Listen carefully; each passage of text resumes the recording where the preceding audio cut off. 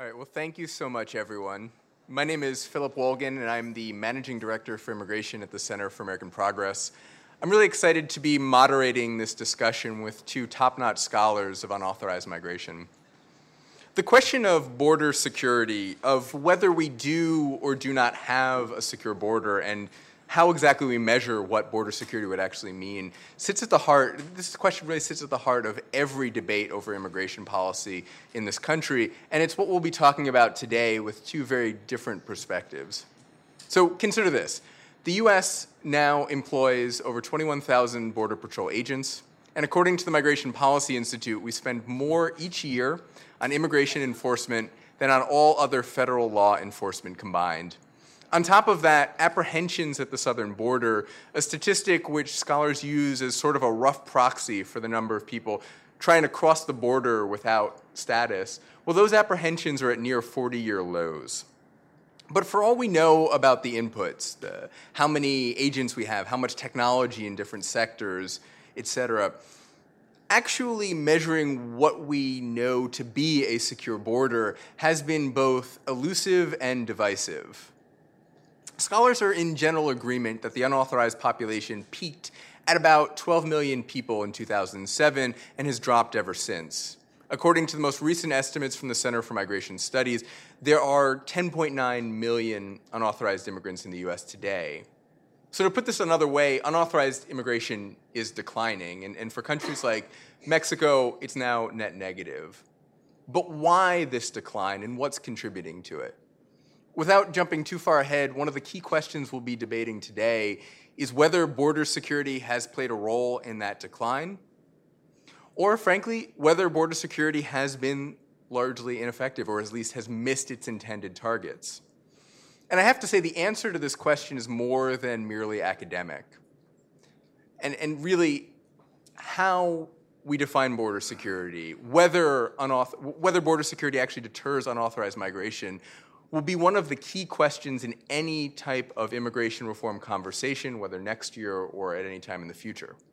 If border security is effective at deterring unauthorized migration, then the question obviously becomes what types of border security are more effective than others?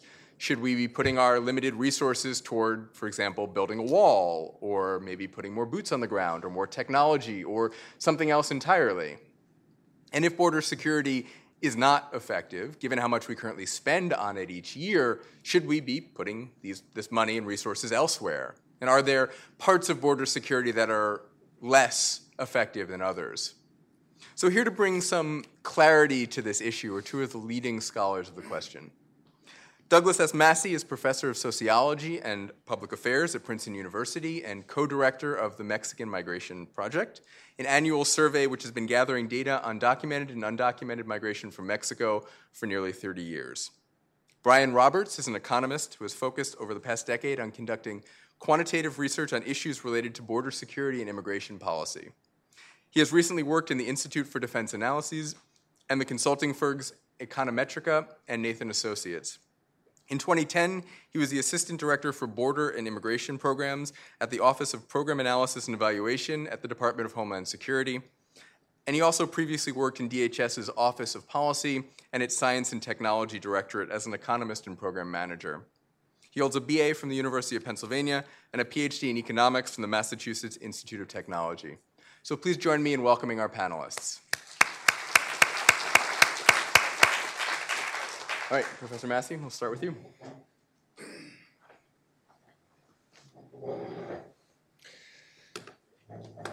It's a pleasure to be here today. I've been studying Mexican immigration, immigration from Latin America, and immigration generally for a long time now. And one thing I've learned is that when Congress makes immigration policy, it doesn't make policy with any knowledge of immigration. And it is not really trying to achieve anything in the management of immigration. Politicians in Congress are responding to domestic political exigencies. How is it going to affect me in the next election? How can I use immigration as a tool to mobilize voters? How can I use it to gain resources for my agency or support a cause I like? And when you look at American immigration policy, in many ways it tells you more about America's hopes and aspirations and its fears and apprehensions than anything else. And to understand where we are right now, we really have to go back into the 1960s. The 1960s were the civil rights era. And the civil rights era was more about hopes and aspirations, righting past wrongs, ending Jim Crow, deracializing public policies that have been racialized for decades at the federal level. And so what I'm going to do is give you a short history lesson and then talk about where we are now and present some data. What you see on the screen is a summary of immigration flows from Mexico over the past 60 years. In the late 1950s, and you have three lines there. Let's see what the colors are here. The blue line here is legal immigration. The red line is temporary worker immigration. And the green line here is a proxy for undocumented migration. And that is border apprehensions divided by the number of Border Patrol officers. If you have more officers, you're going to get more apprehensions. And by dividing by the number of Border Patrol officers, you get a rough proxy for, I'm not saying that this is the actual number of undocumented entries, but this is a good indicator of the trend in undocumented migration over time, and it's consistent with a lot of other data sources. So you see that back in the 1950s, right after Operation Wetback ramped up apprehensions along the border, the United States was importing about 450,000 guest workers into the country from Mexico every year. And legal immigration, permanent residents, was running at about 50,000 per year. So in the late 1950s, there were about 500,000 Mexicans coming into the United States each year. 450,000 of them were, 90% of them were circulating back and forth. And studies show that even among legal permanent residents, a huge fraction were using their permanent resident document actually as a de facto permanent guest worker visa and circulating back and forth. It's a heavily circular flow. In 1965 comes along, and it's hopes and aspirations.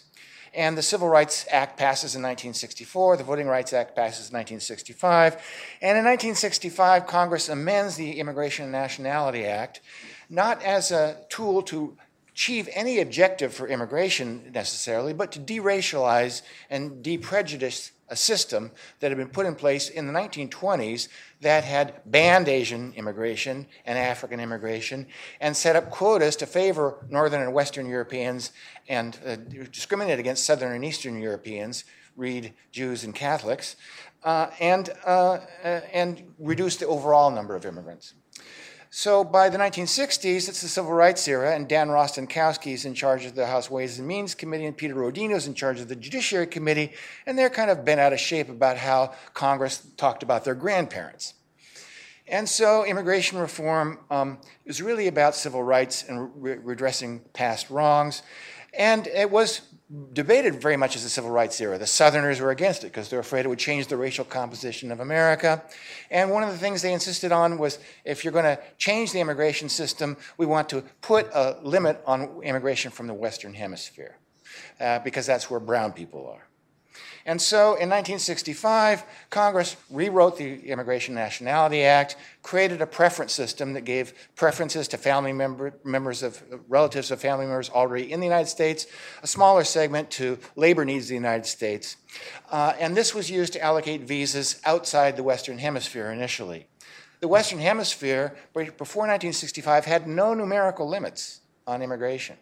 And so Mexicans could enter in unlimited numbers, and in practical terms, it was about 50,000 per year. They capped the hemisphere at 120,000 visas, and by 1976 had ramped down the quotas to 20,000 visas per country per year, and that's the global quota system, and a global cap of about 290,000 visas. Also in 1965, midnight between 1964 and 1965, Congress let the Bracero legislation expire. The Bracero legislation had sponsored the temporary work program known as the Bracero program that had brought in those 450,000 workers in the late 1950s. So in 1965, there was a dramatic break. And Congress, if you read the debates, they didn't talk about we've got 500,000 people coming in from Mexico every year. How's this going to affect things? It's more about, are there going to be a lot of Asians here? We want to keep more brown people out. Those were the concerns at the time. And so what happened in 1965 is there was a massive break in the system. And you see it there. And that's the genesis of the contemporary era of undocumented migration. You go suddenly from a system where you got 500,000 people coming into the United States with legal visas, most of them circulating, to a new system where the temporary worker program is gone and legal permanent resident visas are capped at 20,000. What happens? The flows had been established over the past 2 decades. All the migrants in Mexico are connected to employers in the United States. It was institutionalized into expectations and practices on both sides of the border. The flow simply quickly reestablished itself under undocumented auspices, as you can see with the green line. It expands from 1965 to roughly 1979, 1980, and then really kind of stops growing and begins fluctuating. Basically, during the 1970s, the labor flows that had prevailed in the 50s were reestablished, only now the vast majority were circulating under undocumented auspices. And that created a new dynamic whereby, since they're illegal migrants, illegal by definition, they must be criminals and lawbreakers. And this gives rise to a new threat narrative in the American media, where Latinos in general and Mexicans in particular are portrayed as a grave threat to the nation. A series of metaphors are brought out to explain this to the public. There's the flood metaphor, where illegal migrants are going to flood America, drown its culture, and inundate society.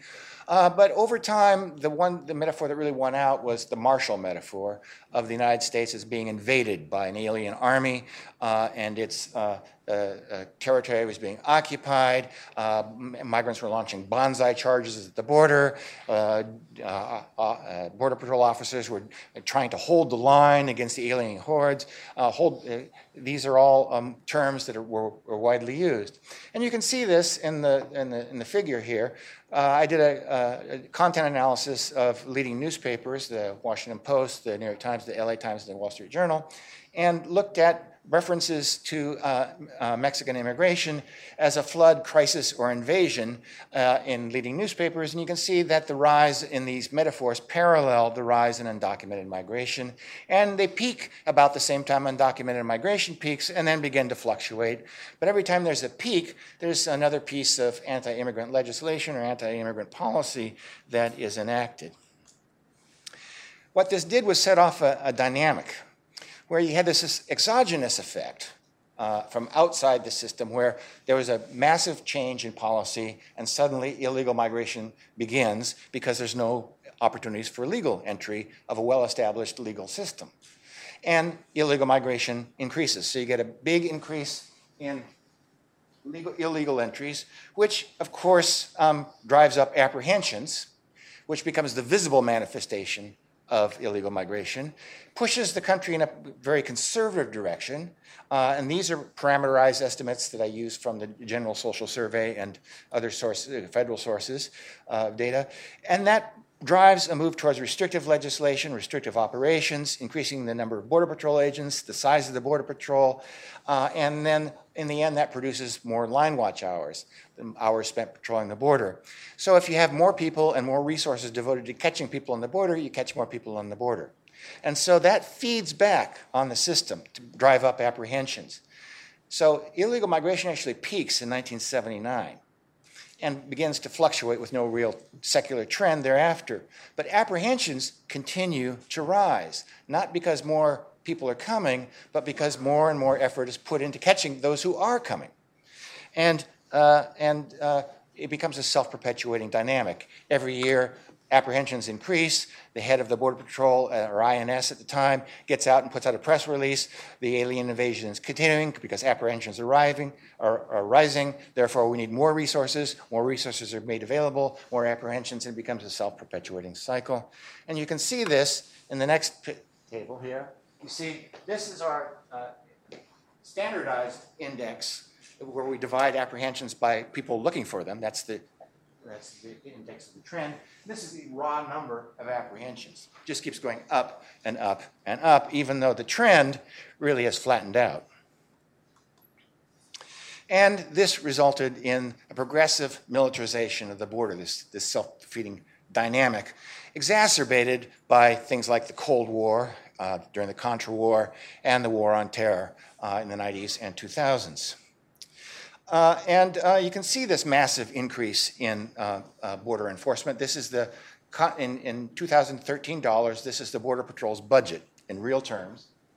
And you can see it's flat from 1970 to 1986, when the Immigration Reform and Control Act passes to start the process. It starts it very slowly, and then in the mid-1990s, a whole series of laws were passed in 1996, really boosted it up, and that peaks here, and then 2000, the 2000, essentially is the line of the graph. This right here is the 2001 Patriot Act, and that just puts it through the roof. Now remember that illegal migration inflows probably peaked right about here. So all this is occurring well after the flows had peaked, and really by 2000, the flows are already beginning to decline into the United States. So this massive militarization, which was completely disconnected from the underlying traffic along the border, occurred, and it had pronounced effects, not necessarily the ones that were intended. I'm going to just read out what the effects were, and then I'm going to show you data that supports the views that I outline. At the border, the effect of militarization on border outcomes transformed the geography of border crossing, shifting the places that migrants used to cross, and also, incidentally, shifted the geography of migrant settlement, creating a whole set of new destinations throughout the United States. It also increased the use of coyotes, or border smugglers. It increased the cost of using coyotes. It had actually no effect or limited effect on the probability of border apprehensions, despite all the resources put into it. And it had virtually no effect on the likelihood of ultimately getting into the United States. But it did increase the risk of death and injury during border crossing. So that's what the changing reality on the border. And how did these changing realities affect migrant behavior? Well, according to the data that we marshal, there was no effect on the likelihood of taking a first undocumented trip. So you're not discouraging somebody from leaving for the United States without documents. But it did drastically decrease the likelihood of return from a first trip. And it decreased the likelihood of taking an additional trip and the likelihood of returning from an additional trip. So it didn't stop the basic inflow, but it really stopped the outflow. And that had serious consequences. Now, I'm going to be drawing from now on, most of the data that I gave before were publicly available data from surveys or from the government in the United States. Now I'm going to use data from the Mexican Migration Project, which I've been running with my colleague Jorge Durand at the University of Guadalajara since 1982. And we've been collecting data every year in the field, doing surveys of communities throughout Mexico. And we go into a community, take a representative sample, find out who in each household has ever been to the United States. For everybody who's ever been to the United States, we collect information on the first trip, the most recent trip, the total number of trips. The information includes wages, working conditions, destination, state, metropolitan area of residence, and legal status. And then for each household head, and then later on in the data series, spouses as well, we collect a complete history of migration and border crossing, beginning from roughly whenever they left school to the time of the survey. And we know information about every time they headed out to the United States, what happened to them at the border, how many times they were apprehended, if they ultimately got in, where they went, and what they did. And all this data, as you can see, this is a website, are publicly available. So from the very beginning, this was a public database, and we currently have about 4,000 data users, including many from the Department of Homeland Security, I might add, that make use of the Mexican Migration Project database. It's the largest compilation, to my knowledge, of information on the movement back and forth of documented and undocumented migrants from Mexico to the United States. The surveys in Mexico are complemented by surveys in the United States of people who have settled in the United States and no longer return back. Most of the surveys historically we've done in the winter months when migrants were circulating back. Now this has become more difficult because they don't circulate anymore, as we'll see. And what I'm going to do is I estimate a series of equations, and I'm focusing on the US context and the Mexican context, controlling for demographic background, human capital, social capital, physical capital, region of origin, and community size. That's just all held constant in the background. And what I'm focusing on is the US context. And the key variable is, of course, border enforcement. And this is an instrumental variable we estimated to eliminate endogeneity from the enforcement effort. It's the log of the Border Patrol, it's a log of the instrument of a Border Patrol budget over time. And we also control for the rate of employment growth in the United States, the relative access to residence and work visas, and the US minimum daily wage, the crude birth rate in Mexico, the rate of GDP growth in Mexico, the homicide rate in Mexico, and the Mexican minimum daily wage. So we're trying to hold, as best we can, economic and social circumstances on both sides of the border constant, and look at the effect of border enforcement. And so the rest of the evidence I'm going to present in a series of figures.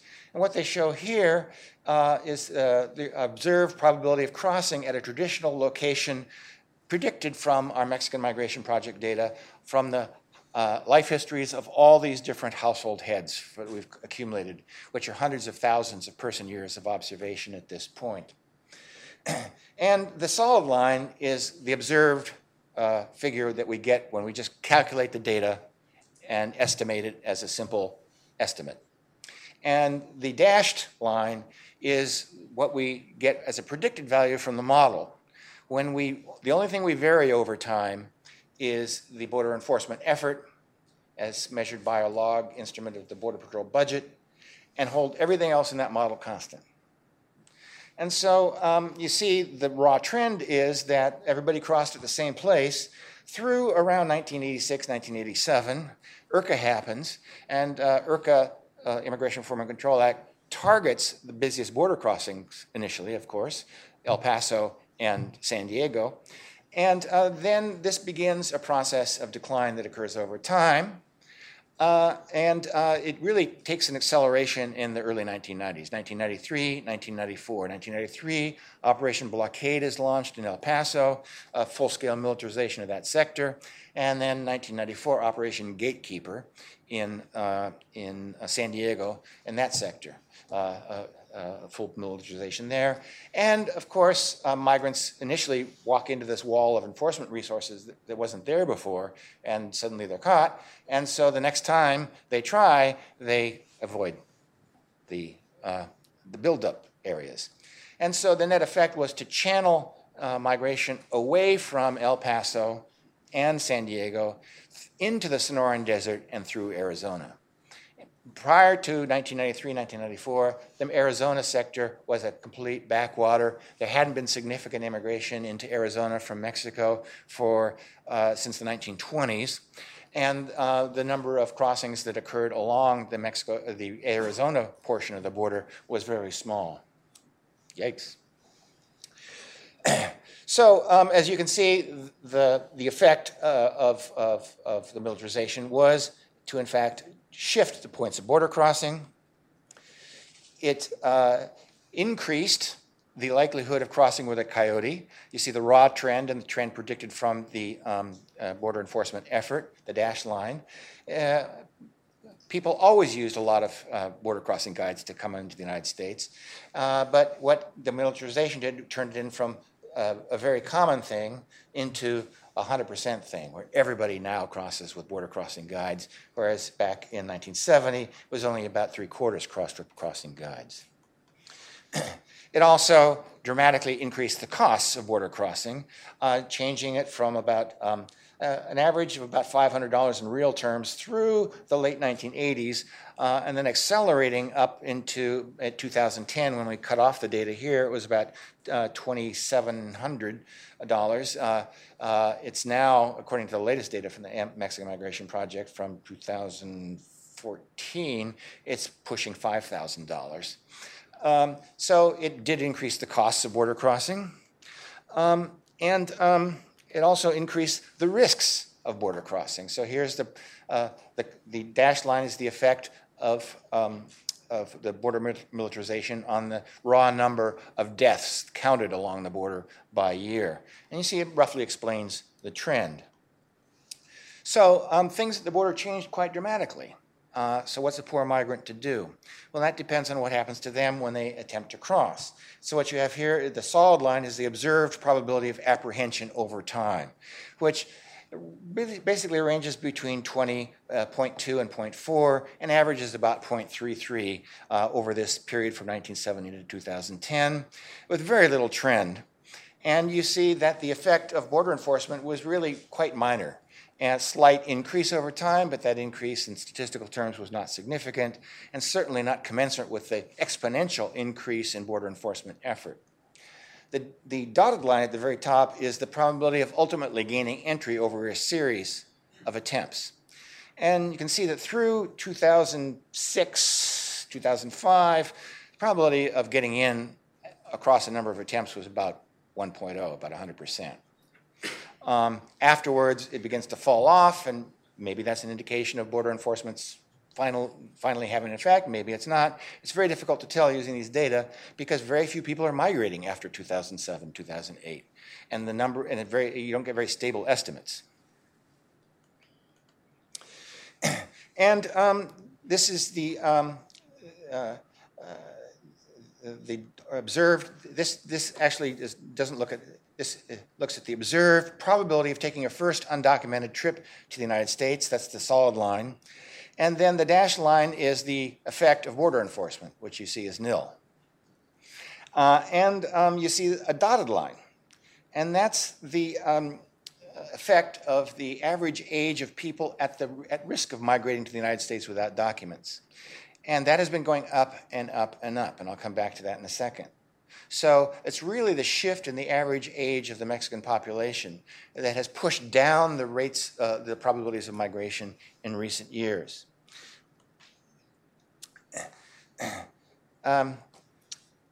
This repeats the analysis, only now we've got the observed decline, the dark line.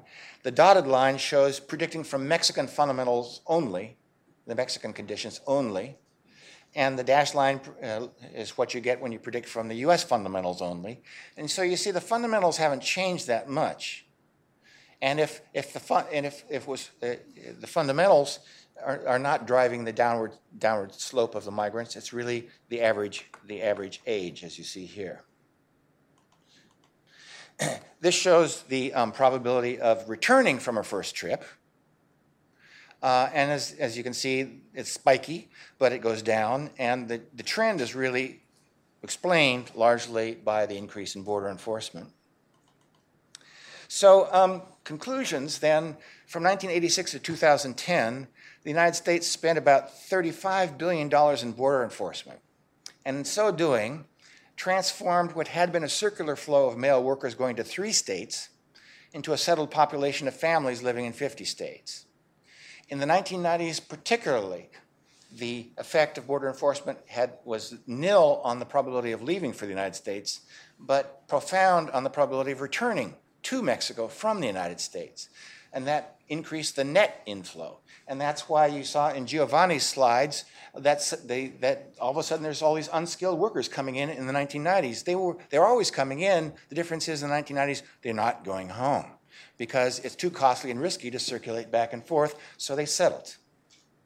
And by pushing the flows away from California, it transformed what had been a regional flow affecting California, Texas, and Illinois into a truly national population. It reduced out-migration while leaving in-migration unchanged to double the net rate of undocumented migration and increase undocumented population growth, created a population of 11 million people undocumented U.S. residents, 60% of whom are Mexicans, and 60% of Mexican immigrants are undocumented, and about 2/3 of Central American immigrants are currently undocumented, all while attempting to end undocumented flow that would have ended on its own accord after 2000 because of the demographic transition in Mexico, where the demographic transition shifted the fertility rate in Mexico from 7 children per woman in 1960 to 2.2, 2.3 children per woman today. And Mexico has become an aging society. And rates of labor force growth are decelerating. The cities of Mexico have below replacement fertility. And Mexico's average age has steadily risen and is now about 28 years. The average age in Mexico is 28 years. And if you look at any migration curve, it has a very characteristic pattern. It's flat, and then about 15 or 16, it goes up, peaks 21, 22 years old, and then declines abruptly and flattens out again over age 30. If you don't migrate between the ages of 15 and 30, you're unlikely to migrate at all. And what happened in Mexico is that Mexico's become an aging society. Average age has increased, and that has driven undocumented migration down to very low levels, to the point where it's now 0 and has been for the last 8 years. It's actually negative in terms from Mexico alone. So that's the current Mexico-U.S. border. My back is to the Pacific Ocean. I'm standing on a hill. The left is to the United States. The right is Tijuana. Just for a sake of comparison, this is the Korean demilitarized zone. These are the two most, it's a misnomer, the demilitarized zone, because they're the two most militarized borders anywhere in the world today.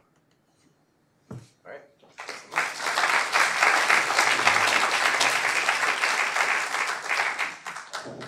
Wonderful. All right, Dr. Ellis. Okay, we're all set. I'd like to thank Alex and Cato for inviting me to come here today. I'm going to talk about illegal immigration outcomes on the southern border. What are they and why have they changed? I want to start with some disclaimers. All opinions expressed today are my personal views and do not necessarily reflect those of the U.S. government or any office in it. I also want to really stress that my analysis I'm presenting is positive. It's not normative. I'm trying to understand what actually happened through 2015. I am not making any evaluations or recommendations on what should have happened or what should happen in the future. I apologize, I have a lot of slides to go through. I'm going to go through them quickly. The topics are A, what do Americans believe about illegal immigration? B, what border enforcement measures need to be reported? C, what are estimates of these measures for the southern border? D, why has illegal migration across the southern border changed? And E, what challenges exist with respect to measuring and reporting outcomes related to these phenomena? First, what do Americans believe about illegal immigration? They believe that it has increased in recent years. 2015 poll, the most recent national poll, asked, your best guess, do you think the number of immigrants coming to the U.S. illegally has increased or decreased in the past few years? 69% of those polled believe that it has increased. And that holds true for any breakdown across political affiliation or liberal, moderate, and conservative, and any other socio-demographic breakdown that you can do with that poll's data. If you go back and look at the polling data from 2000 to 2015, it also shows that large majorities of Americans have believed that the border is insecure, quote unquote insecure, and that the U.S. is not doing enough to prevent illegal immigration across its borders. These are the perceptions. B, what border enforcement measures need to be reported? I have argued with my colleagues John Whitley and Ted Alden that the following 3 measures are really the core measures. The first and the most important is the number of successful illegal entries. That's really what immigration enforcement is designed to prevent. And 2 other measures should be reported: the probability of apprehension, which is the average chance that someone will be caught when attempting illegal entry, and the probability of at-the-border deterrence, which is if you're caught and subjected to any legal consequence, and you're returned to your home country, what is the chance that you try again?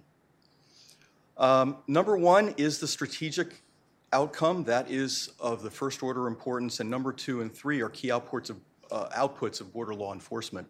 And we have argued that all of these measures should be reported in a performance management framework.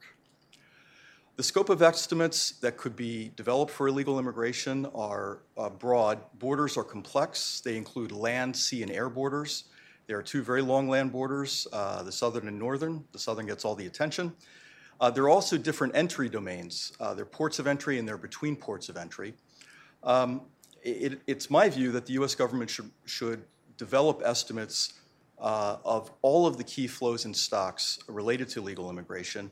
The focus today is going to be on the southern border between ports of entry.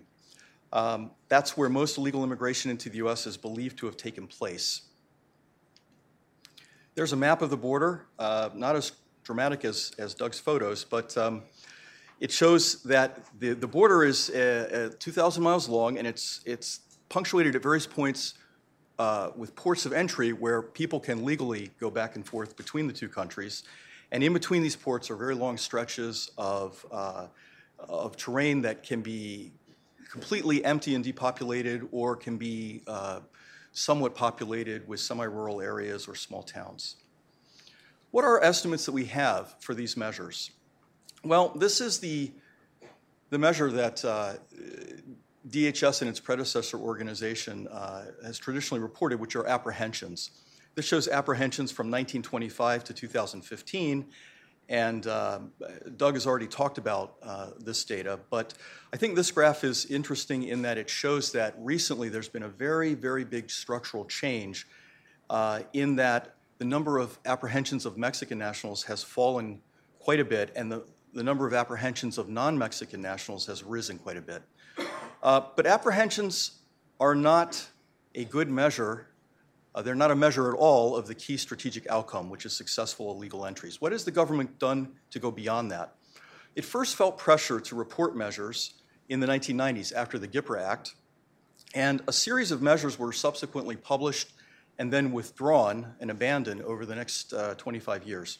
This is documented in a study published by the Bipartisan Policy Center in 2015. Current efforts center on known flow data, which is collected by the U.S. Border Patrol. And known flow data comprises three distinct types of data. Apprehensions, which include those who were caught, but not necessarily trying to evade. Apprehensions are of people who are trying to evade. They're also of people who are not trying to evade, and that's an important point.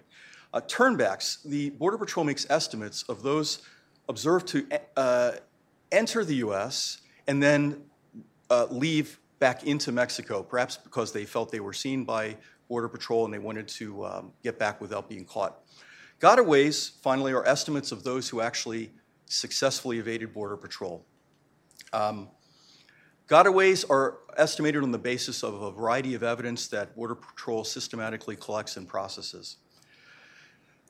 DHS today reports as its core Southwest border security performance measure something called the Interdiction Effectiveness Ratio, the IER. And what is it? My equation was altered to be a line. It's the ratio of apprehensions plus turnbacks to apprehensions plus turnbacks plus gotaways. Simple ratio. It is intended to suggest what the probability of apprehension is. Border Patrol's estimate of gotaways are also an estimate of successful illegal entries. Unfortunately, it is my view that these measures, based on known flow data, are not credible. And the reason is that, first, gotaways systematically underestimate the true number of successful illegal entries for well-understood reasons. They're going to be successful entries by people that you observe no evidence for whatsoever. Also, the interdiction effectiveness rate is fundamentally flawed. It has no clear interpretation as a measure. It does not measure the probability of apprehension. It includes apprehension of people not trying to evade Border Patrol, for example, some asylum seekers who are turning themselves into Border Patrol. And it also is analytically illegitimate to include turnbacks additively. So any measure that combines data on evaders and non-evaders and/or includes turnbacks is going to be fundamentally flawed. Although this data is useful for other purposes, it should not be used to estimate key border security measures. So what's an alternative? Analytically based estimates. An approach that has been extensively used since 1990 is the repeat trials model. It's based on the following simple conception of the process of illegal entry. A migrant comes to the border and attempts illegal entry. If they're caught, they're returned to Mexico or their home country after application of any consequence. And then they decide whether or not to try again or to cease and to return home or perhaps live in the border region. This model has been used to measure successful illegal entries and the probability of apprehension for a long time. It was first used by Thomas Espenshade, and that was published in a canonical book in 1990, a foundational book. It was used by Doug and Audrey Singer in 1995. They used data from the M&P survey to estimate these two measures. And more recently, it's been used by Joe Chang in a study using Border Patrol apprehension records, which has not been publicly released by the Department of Homeland Security. Backup slides to this presentation, which will be publicly available, provide a more technical explanation of the model. There are a lot of potential data sources to estimate these measures using the repeat trials model and in general to analyze the phenomenon of migration from Mexico to the United States. A lot of this research, I guess the color, does it show? Okay, sorry, I had some animation. There we go. A lot of the research has used the data of the Mexican Migration Project, which for many, many years was really the only source of data, and it's generated an immense literature and a lot of insights into the nature of migration from Mexico to the US. I'm going to present research that is based on two other sources. First, the EMIF survey. Sorry, the red's not appearing. This is a survey that's conducted by a Mexican research institute, COLEF, and they do extensive surveying of people in the border region, including those who were caught by law enforcement authorities in the US and returned. And also, I'm going to use US Border Patrol apprehension records. There's an excellent study, 2012, that reviews all of these many surveys that could potentially be used, and if you're interested, I highly recommend it. It's very thorough. Recent analytical estimates. Well, DHS recently commissioned the Institute for Defense Analyses to make estimates of the three measures for the between ports domain on the southern border, the at ports domain on the southern border, and in the maritime domain, people trying to come in by boat. The data used was DHS internal administrative records, as well as the EMIF migrant survey. This report hasn't been made available to the public, so I can't present its results today. What I can present are results based on publicly available data, the EMIF survey and aggregate apprehension data that DHS publishes on its website. These estimates are not as high quality as the IDA study estimates, but I can't present them. This chart shows estimated successful illegal entries between ports of entry on the southern border, all nationalities. They exclude asylum seeker apprehensions, who I believe largely turn themselves into enforcement authorities once they arrive at the border. And that shows estimated illegal entries from 2005 to 2015, and it's a 95% drop. This is an estimate of the at-the-border deterrence rate.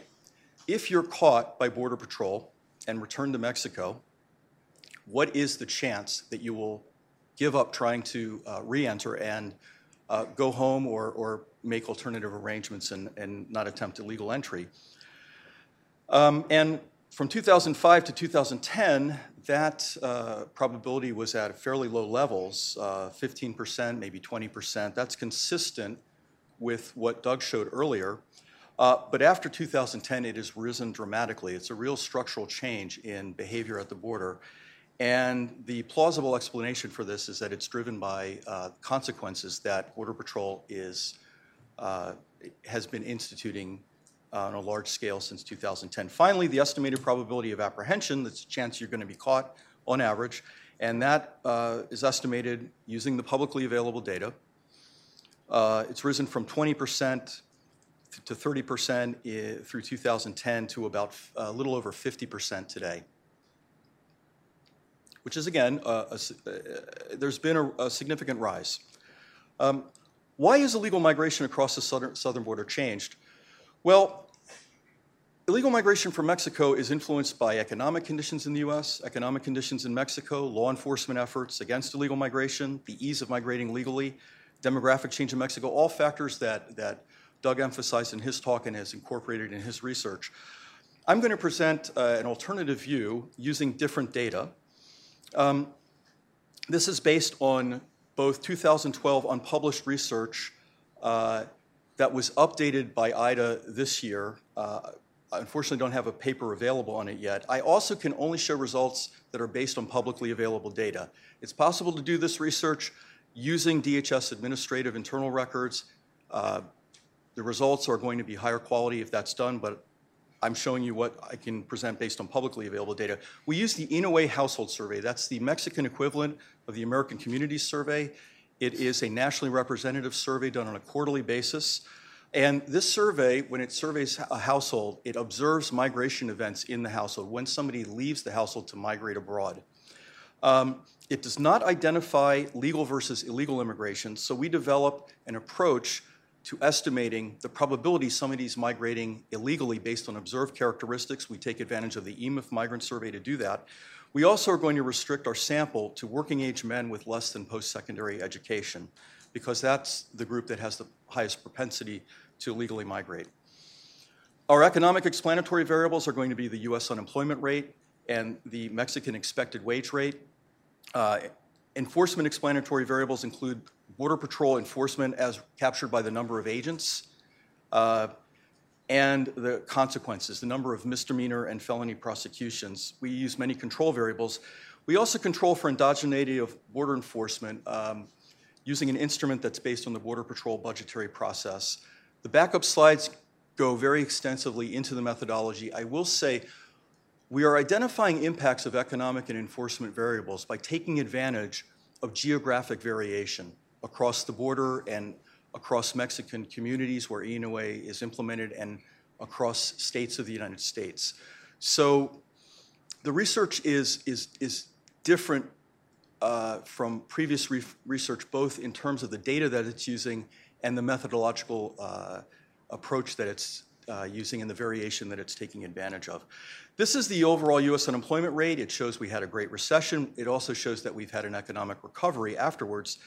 And this is also reflected in higher hirings and job openings in the construction, manufacturing, and food service accommodation sectors. There has been a recovery in job openings in these sectors as well as hires. This is the variable we use. For the Mexican economic conditions. It's the expected income that a person in the Inouye survey can expect to receive in Mexico. It's their expected wage multiplied times the probability of actually getting a job. And this graph shows that that has not actually risen in the Inouye sample over the last 10 years. Here's the Border Patrol agents. Doug already talked about that. Finally, this shows prosecutions of border crossers, misdemeanor and felony. There's been an increase in both. This has been part of the border enforcement intensification over the last decade. The preliminary results, based on publicly available data, suggest that enforcement has had a significant impact on the decision of people who are migrating illegally. It also suggests that whereas misdemeanor prosecutions had no significant impact, felony prosecutions have had a significant impact. That's consistent with that rise in the at the border deterrence rate that I showed earlier. And finally, that U.S. economic conditions are marginally significant, and the Mexican expected income variable is highly significant. Right. I can't believe I've gotten this far. I didn't do so well in my practice this morning. Counterfactual simulations. We take these regression results and we predict historical levels of aggregate illegal immigration of this population from Mexico. So we basically do a historical prediction using actual historical values of all of our explanatory variables.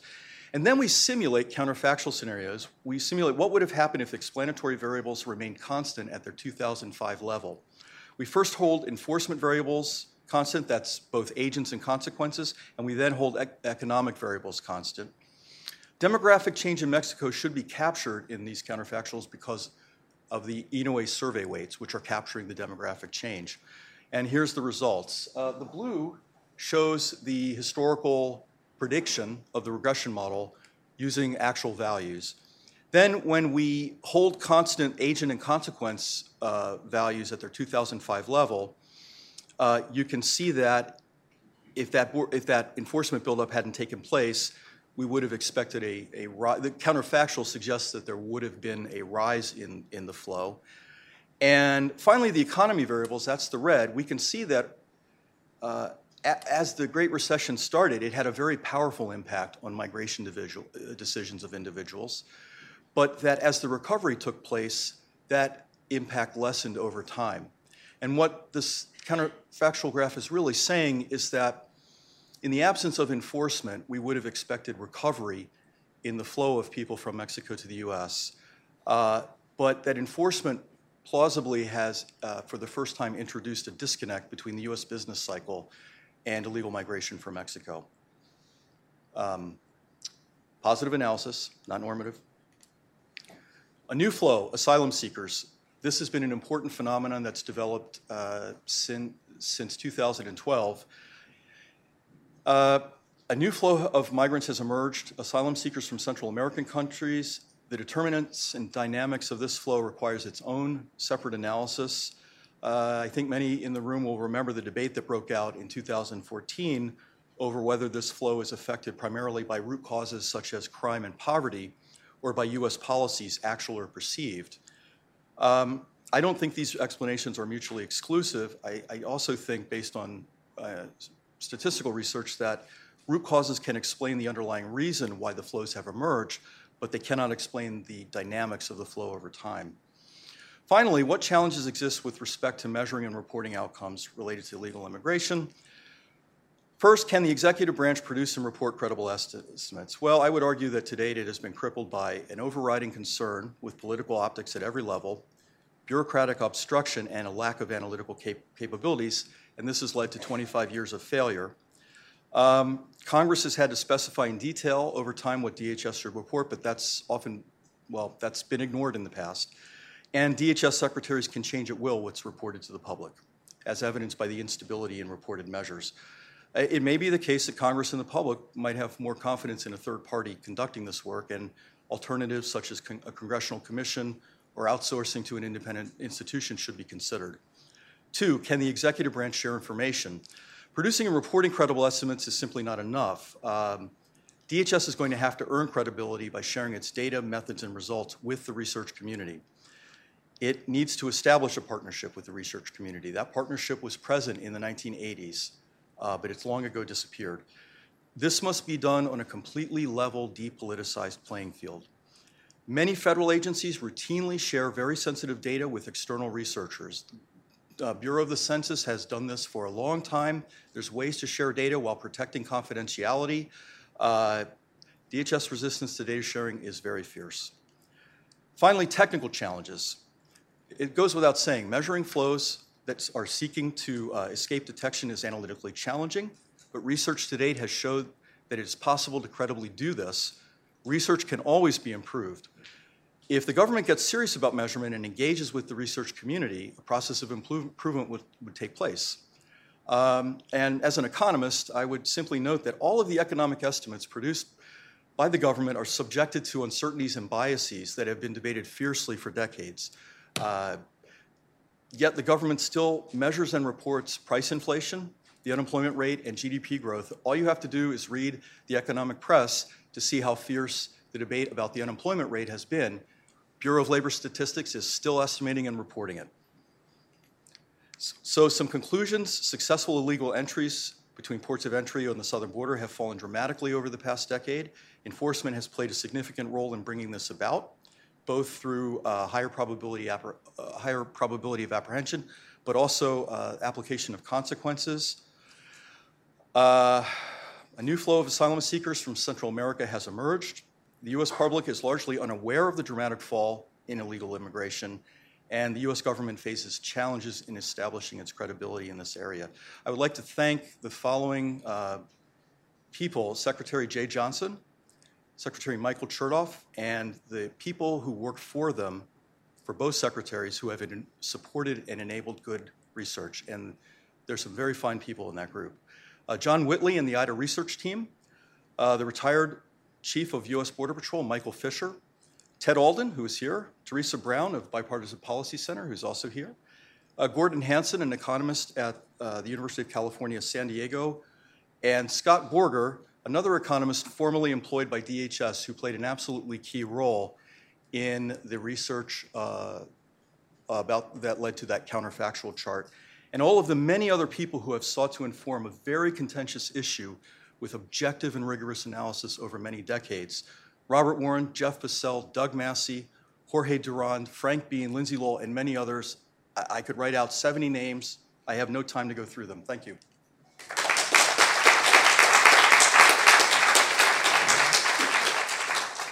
All right, well, thank you so much to both of you. I found this to be a really fascinating discussion with two, I think, very well-crafted models at their heart.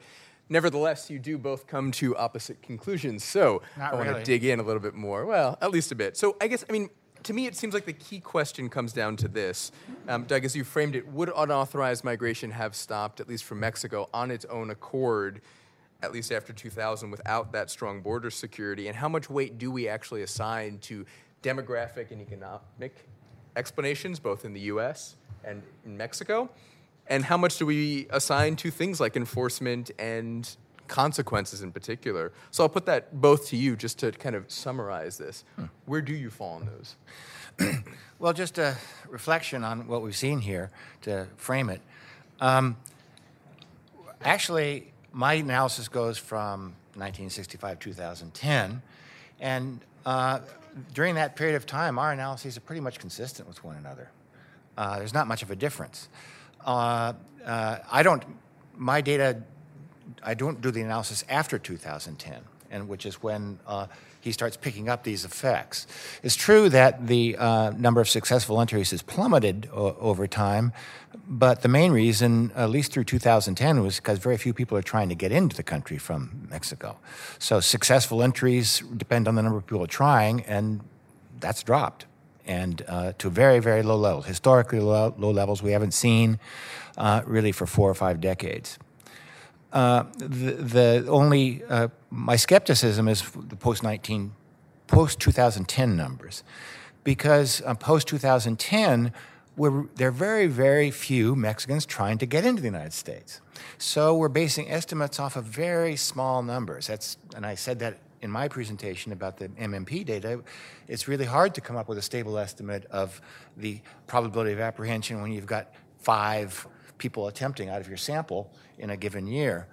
They've got larger samples in the apprehensions, but still the number of Mexicans who are attempting to enter the United States, by all measures, are at record lows. The number of Mexican apprehensions haven't been this low since the late 1960s, early 1970s. And net, it's negative. So Mexican migration is basically over, I think, and illegal migration is basically over, and it was over by 2010. And that was largely attributable to the demographic shift in Mexico.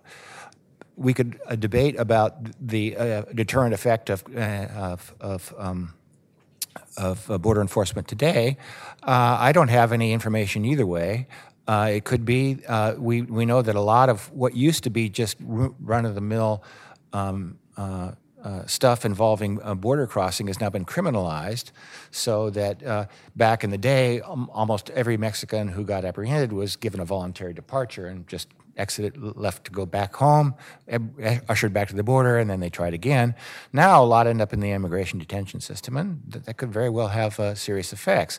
But whatever the effects are, it's almost moot because hardly anybody's trying to come to the United States. And most of the people that are apprehended along the border, at least according to the data that I've seen, including from AMIF, are people that have been previously deported, that are trying to get back in because they have families and lives on the U.S. side.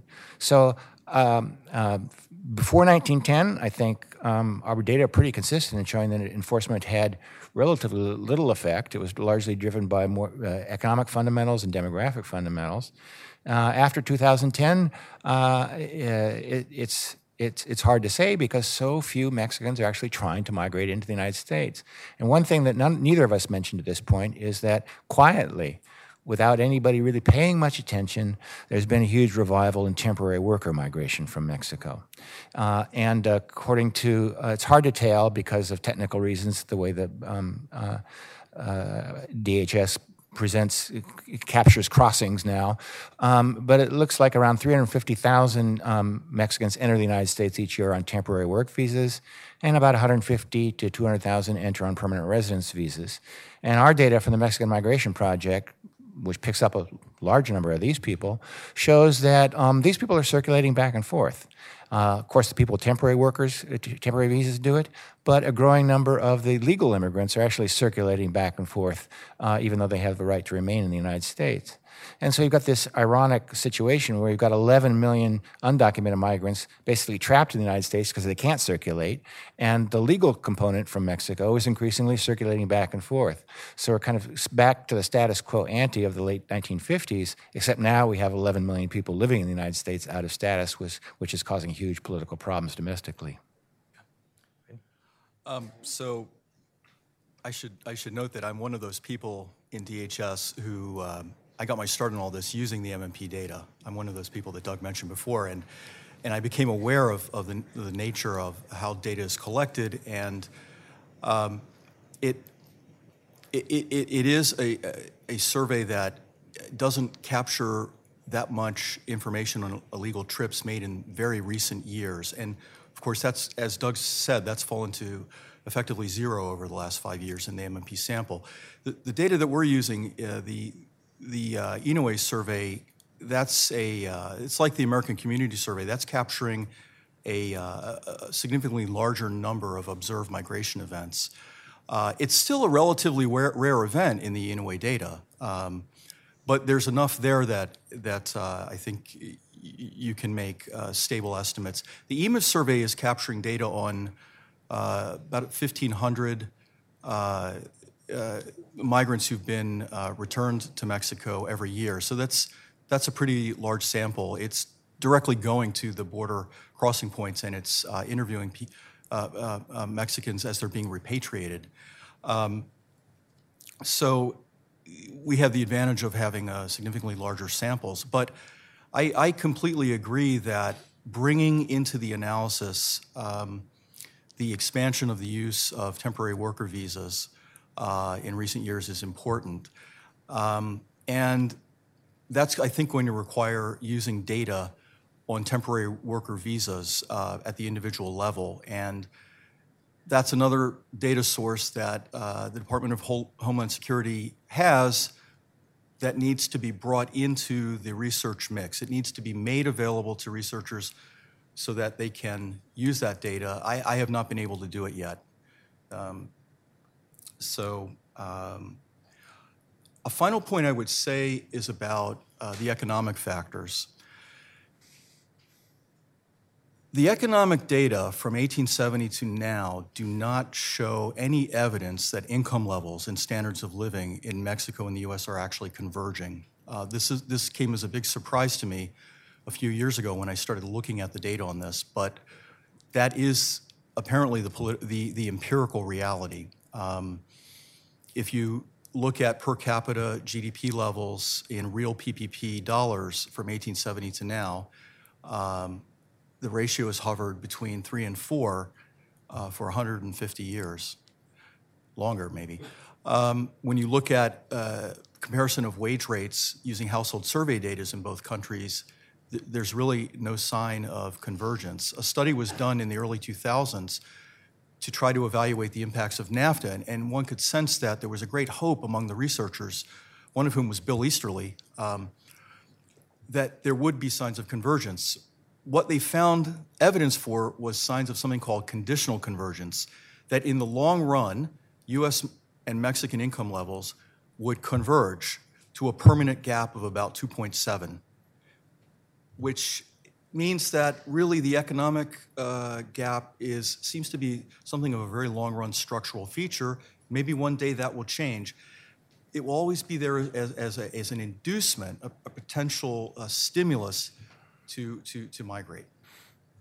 So I guess, just to push that a little bit, I know we don't have that much time, but what about the demographic argument that Doug is making in terms of the lack of people who might be able to migrate? Where does that fit in? I think that definitely will diminish the flow over time. I don't think it will lead it to zero. Right, okay. I think a lot of the flow is ending up in the legal streams now. In the what? A lot of flow that would have been in the undocumented stream is now using temporary worker visas and permanent resident visas. Well, in the late 1950s, that was how it was managed. Yep. You mentioned Operation, I don't think we should use that term anymore. But, Operation Wetback. Oh, thank you. Operación Mojado. Operation Not better Moyado. in either language. Eisenhower carried out Operation Moyado, but he also more than doubled the size of the Bracero quota. And if you're interested in that period, it's fascinating and offers many lessons. There's a fantastic book called Inside the State by Kitty Calavita, which is the best history of the Bracero program that exists. And what you can see is that the Bracero program was used very actively to manage illegal migration. And in fact, the biggest defender of the Bracero program inside the U.S. government was the Border Patrol, and the biggest opponent of the Bracero program was the Department of Labor. Now, I know that Bracero today has a very, very bad reputation as leading to human rights abuses, worker abuses, and things of that nature. But leaving that aside, it instructs, there's a lesson that one has to consider the legal migration programs, both in terms of positive analysis and normative analysis. All right, I know we're getting in between all of you and lunch, so why don't we leave it there? Let's really thank our panelists. I think this has been a fascinating discussion.